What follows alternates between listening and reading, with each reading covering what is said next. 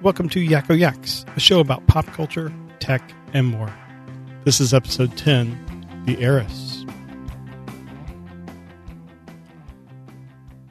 Hi, I'm Jeremy. Thanks for listening to Yakko Yaks. In this episode, we are going to be talking about The Mandalorian, Chapter 11. There will be spoilers, just on the front end. Just like yesterday with Discovery, Mandalorian aired today, so I watched it as soon as I could, and there will be spoilers, so this is your warning. All right, so I think this is my favorite episode of The Mandalorian period. This was such a good episode. Starting off, we get a nice resolution to the frog arc. The frogs have found each other, and they didn't stretch that out at all. It was just right at the beginning. The Razor Crest is beat absolutely to hell, and you had like a lot of good tension as it was coming into the atmosphere, and then a bit of levity at the end when it fell into the water. But you know, it's kind of sad. You saw at the beginning of the season, the Razor Crest was probably in the best shape it had been in a long time. It was nice. It was fixed up. And then, you know, just one encounter with giant spiders, and now it's in horrible shape. But it's, you know, at least he's getting it kind of patched up here. This episode reminds you that in all situations, you shouldn't really trust a Quarren. They have not proven themselves to be a very trustworthy species. I'm sure there was like a couple here and there, but on the whole, they have not shown themselves to be very trustworthy. And then what I love is when they double crossed Mando and they they knocked Baby Yoda into the pit with the creature. We got to see Bo freaking Katan, and as a fan of the Clone Wars and Rebels, I was so excited to see this. I was so excited to see Katie Sackhoff reprising the role, but in live action. It was so awesome.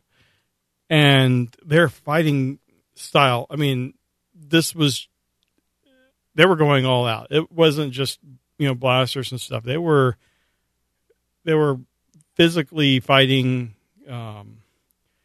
having Sasha Banks as one of the three probably helped with her pro wrestling background. But that was just, it was so good. I mean, Katie Sackhoff she's done physical roles in the past.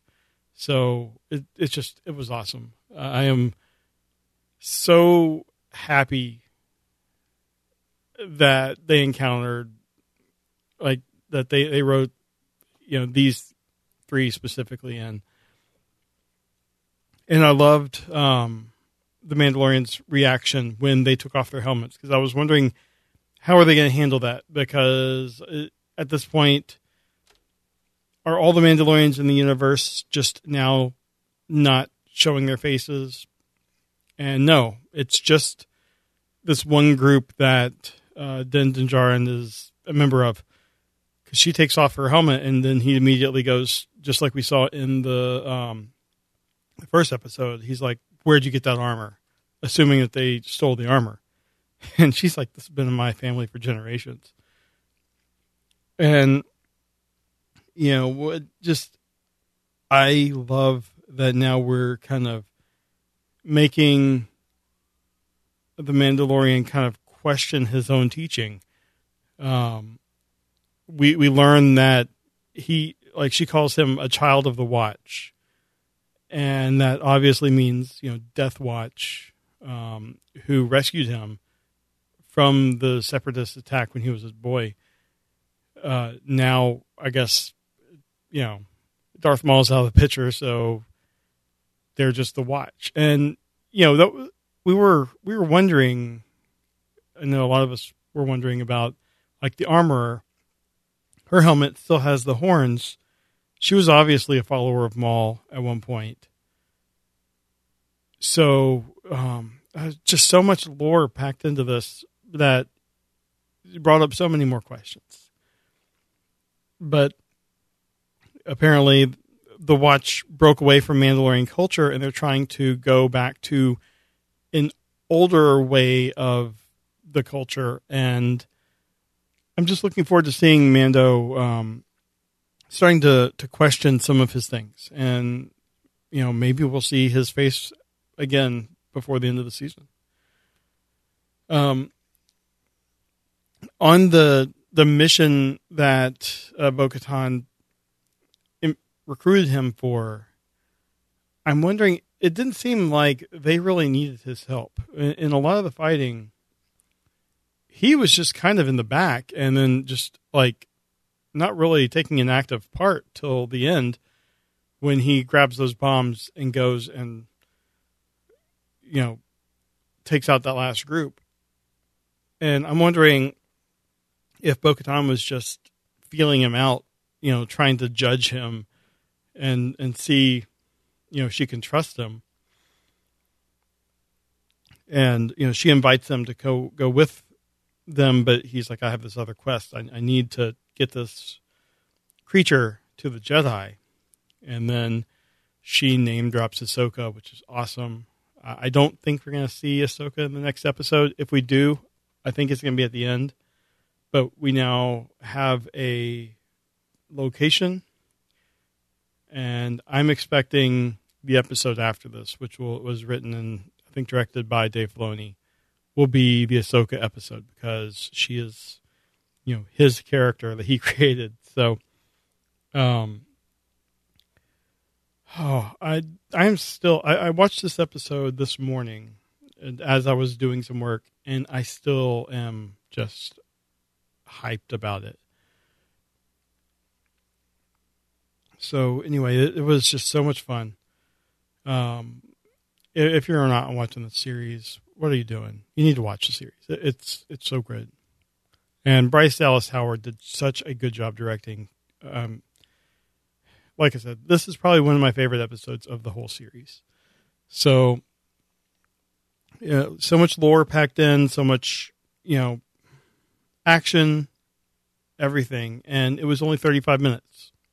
So my one complaint is it should have been longer, but, hopefully they're using, any time saved on this one with a future episode.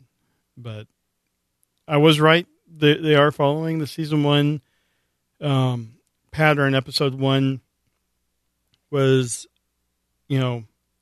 super good, super action packed. Episode 2 kind of went down a little bit.